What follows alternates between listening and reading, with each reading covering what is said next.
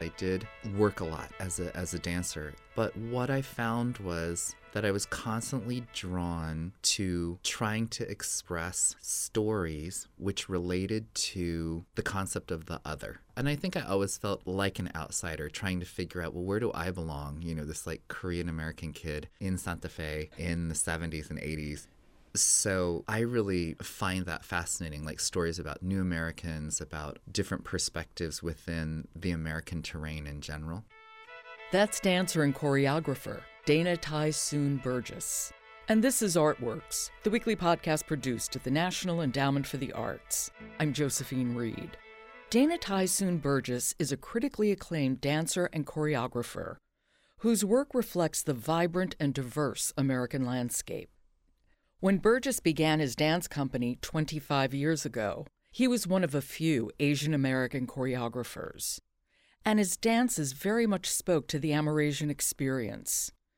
Synthesizing Eastern and Western techniques, he told stories of Korean farm workers in Hawaii or Chinese immigrants arriving at Angel Island.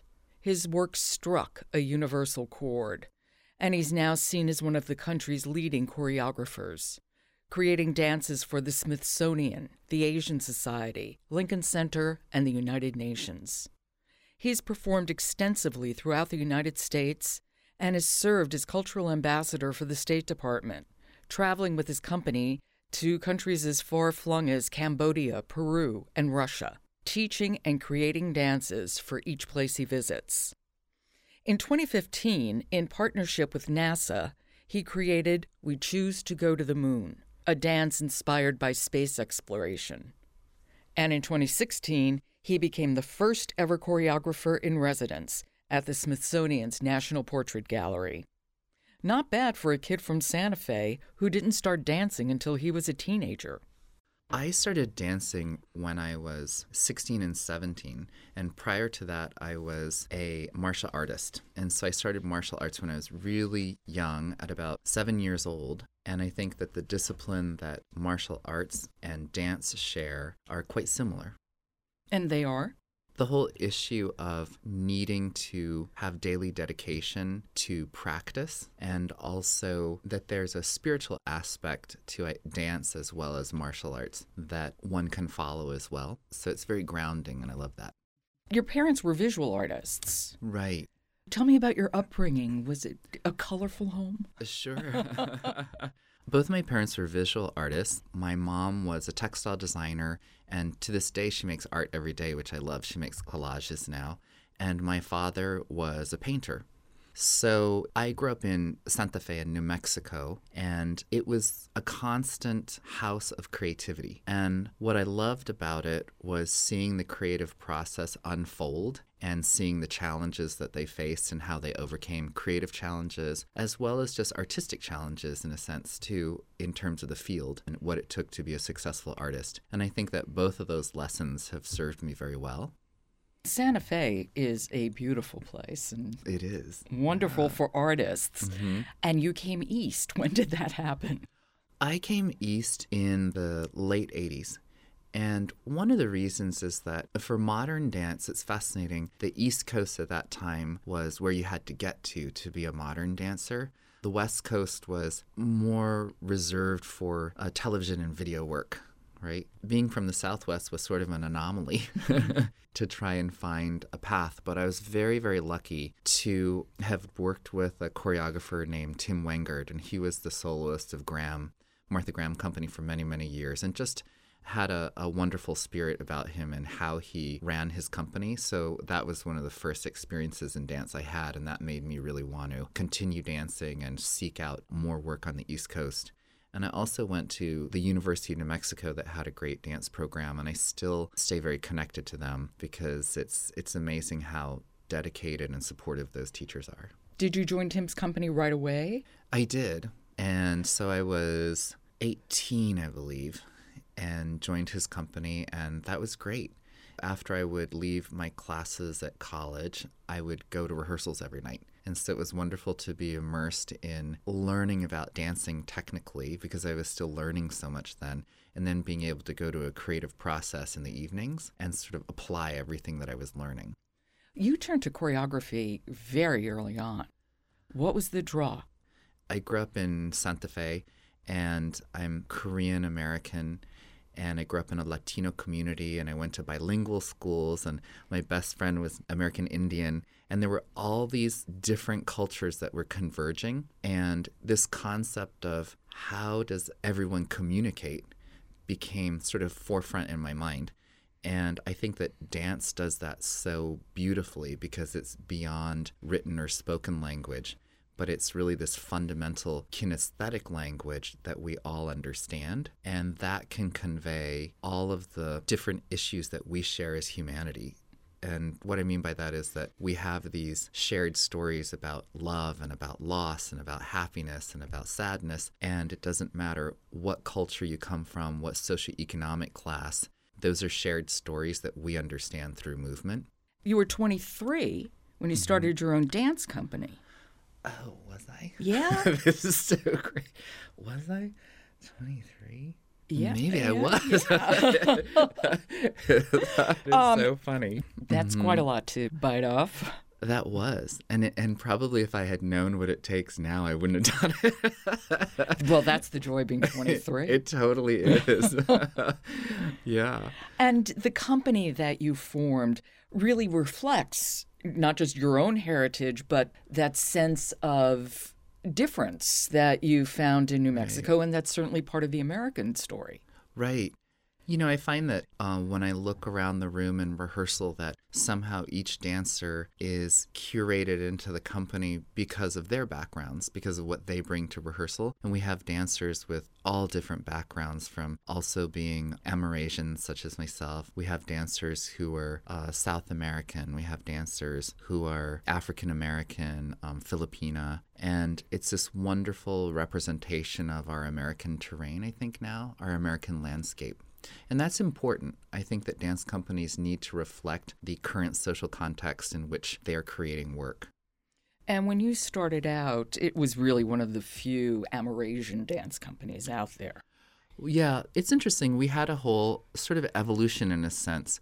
When I first started the dance company, all of our dancers were Asian American. And this is in, the early 90s. And Washington, D.C. was a very different city. There was very little representation in the arts for Asian Americans. And I had a whole community of artist friends that wanted to have a voice. And I think that we came together as dancers and me as a choreographer and also visual artists who were making our set designs, video artists, and created something very, very special at that time. And as the years went by, I became more and more interested in expanding that vision and becoming more inclusive. And I think that there was an evolution, in a sense, of the company in order to reflect where we are in America today. Well, that would make sense. That it's your 25th year. Congratulations. Right. Oh, thank you. Thank you. That you would evolve as a dancer, a choreographer in a company. Right. But back then, when you were starting off, was there a problem finding an audience? Or did you find people were like, oh, my God, at last? I think it was a little bit of both. Because I think the way I grew up with my parents being visual artists was I've always been connected to the visual arts community in some capacity.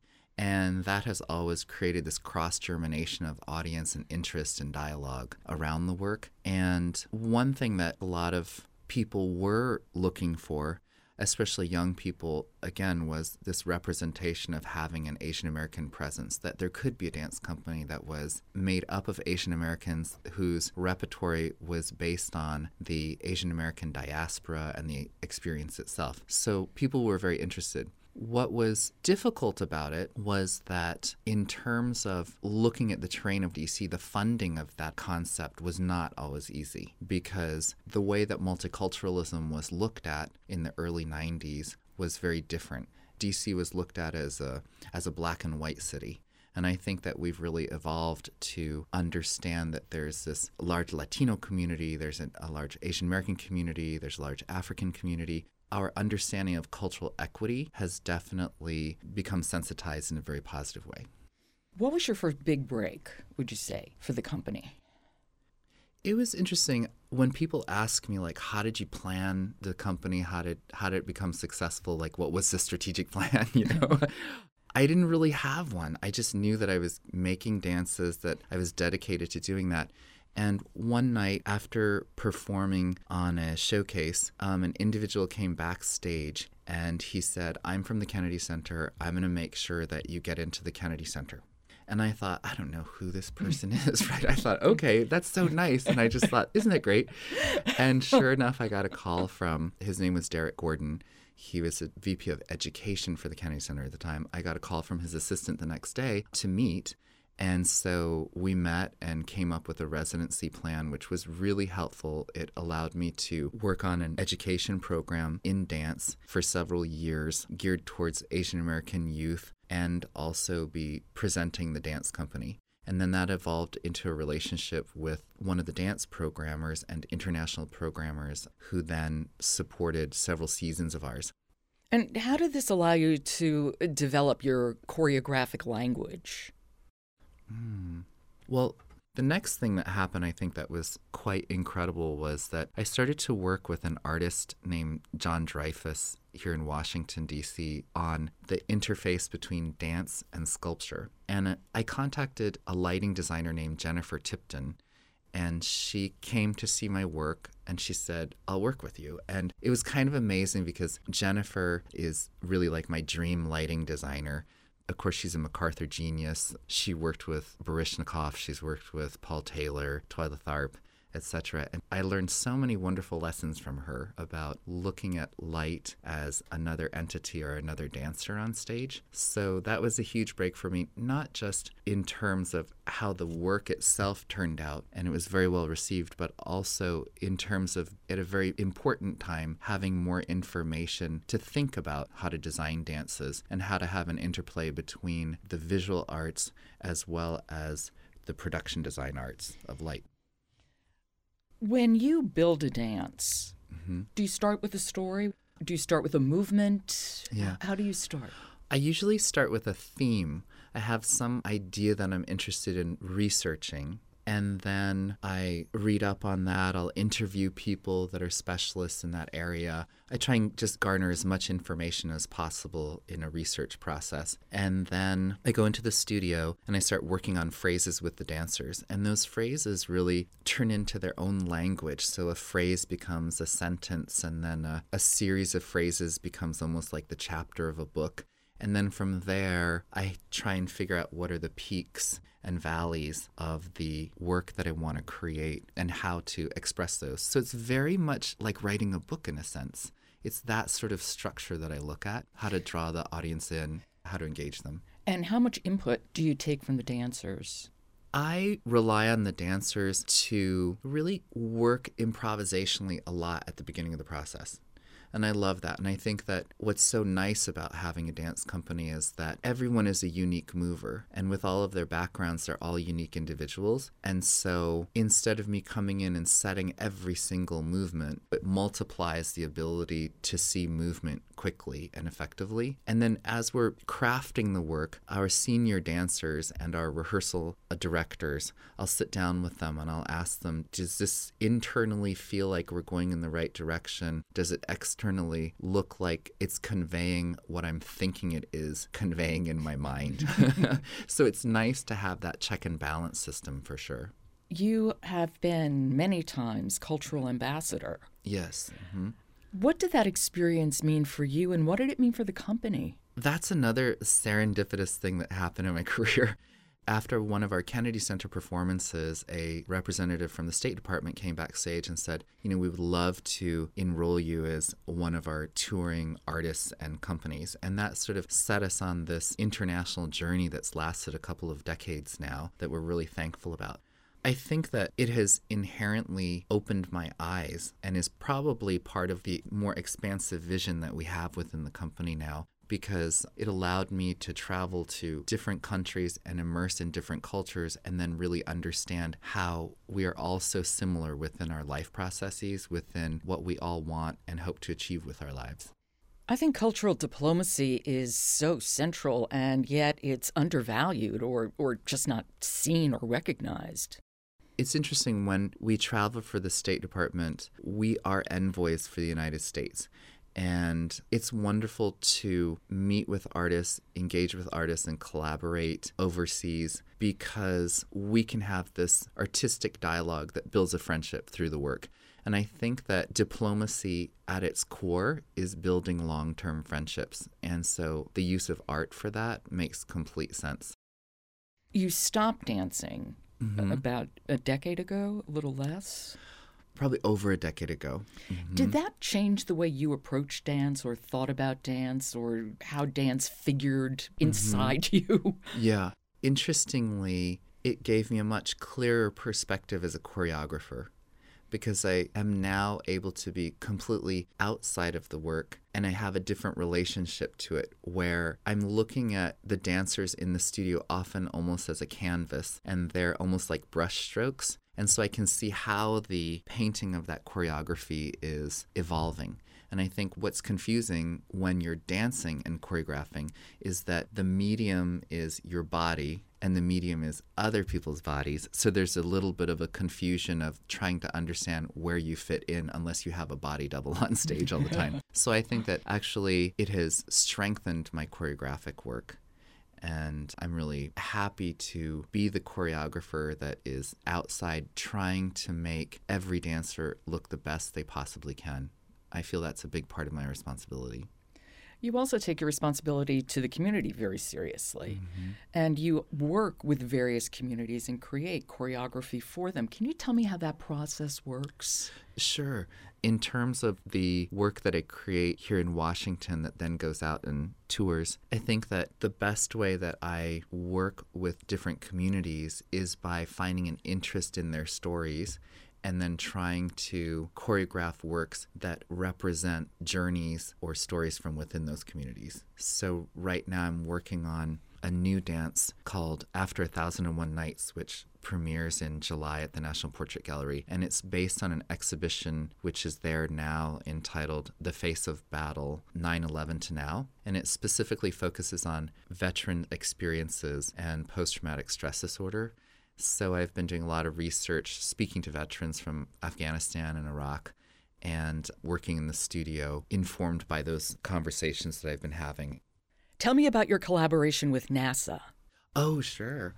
I created a work entitled We Choose to Go to the Moon, which is part of course, Kennedy's epic speech where he challenged America to get to the moon within 10 years. And of course, America rose up and we got there sooner than that. And this work is a collaboration with NASA because we were allowed to go through all the image libraries of the Hubble telescope and utilize images of the universe, right? And so we also were able to meet with space scientists and planetary scientists and astrophysicists who work for NASA and interview them about their relationship to the cosmos. And at that time, my father actually passed away. And he was part of the Kennedy generation, that generation that really had a dream about America. And so the work sort of took this fascinating angle that was the relationship between spirituality and the unknown and what space science is researching now.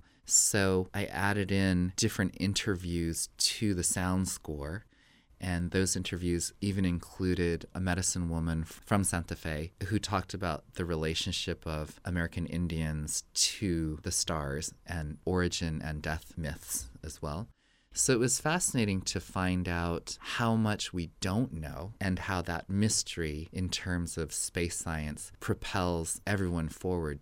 Did it make you rethink the relationship between art and science? It definitely did.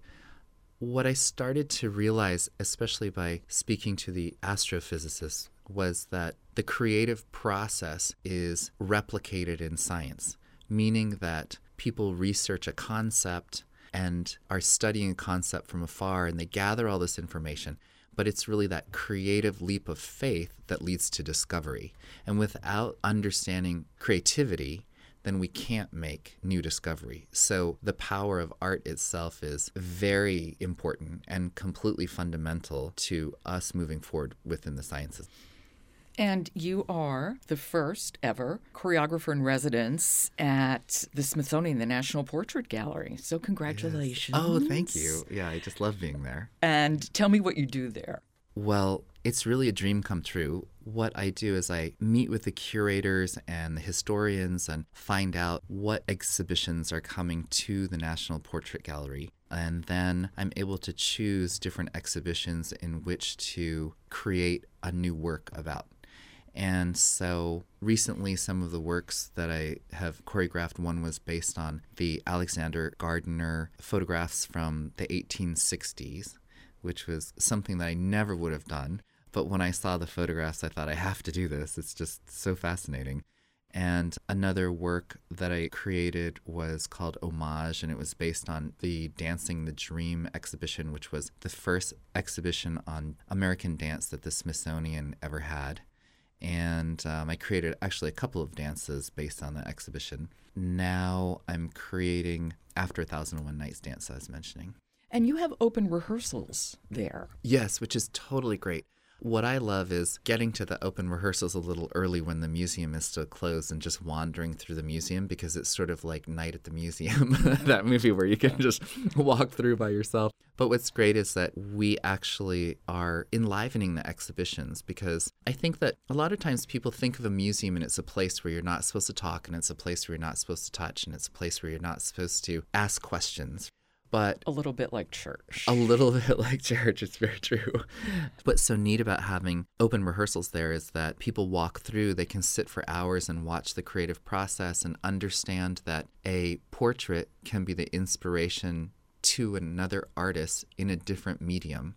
So I like to think of it as we're bringing life back to the museum. So whenever people ask, like, what do you do there? I say, I work in a living museum. It's a place where, we're alive, we're interpreting art. We're expressing how a creative process works. And then the individuals come back to the show and they just love seeing that they were part of a moment of seeing creation happen. And then they come to a show and they can understand better what the process is. Yeah, process is so important. Oh, it really is. It's actually my favorite part. Mine too. We talked about philosophically how the company and the choreography has changed over the years. I'm not sure I even have the words for this, but have the actual steps, the gestures you use, how much have they changed? In the beginning, it really combined a lot from the East, a lot from the West. Is your choreography still part of that, or has it moved in other directions as well? I think that fundamentally there is still a thread of similarity that you can find moving through it.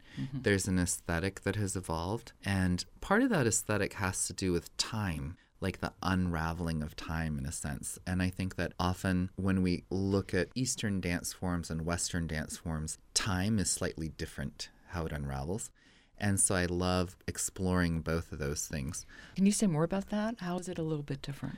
In certain aesthetics, time can unfold a little more slowly or a little more, I think, poetically. At least that's how it feels for me in certain Eastern dance forms.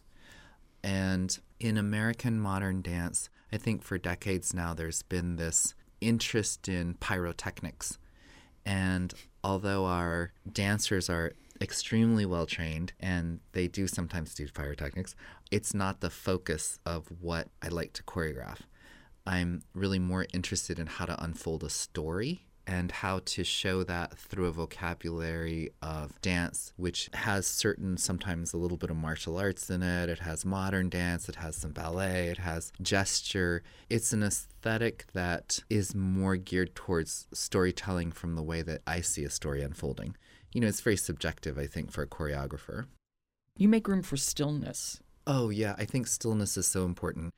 And I really believe in the concept of tableaus and of archetypes, that when I think about choreographing on stage, I think about the audience's experience of seeing sort of the macrocosm of the stage and then having it move and move and move and move and suddenly stop into this tiny image that zeroes the audience in, so it sort of pulls them into this, almost looking into a microscope.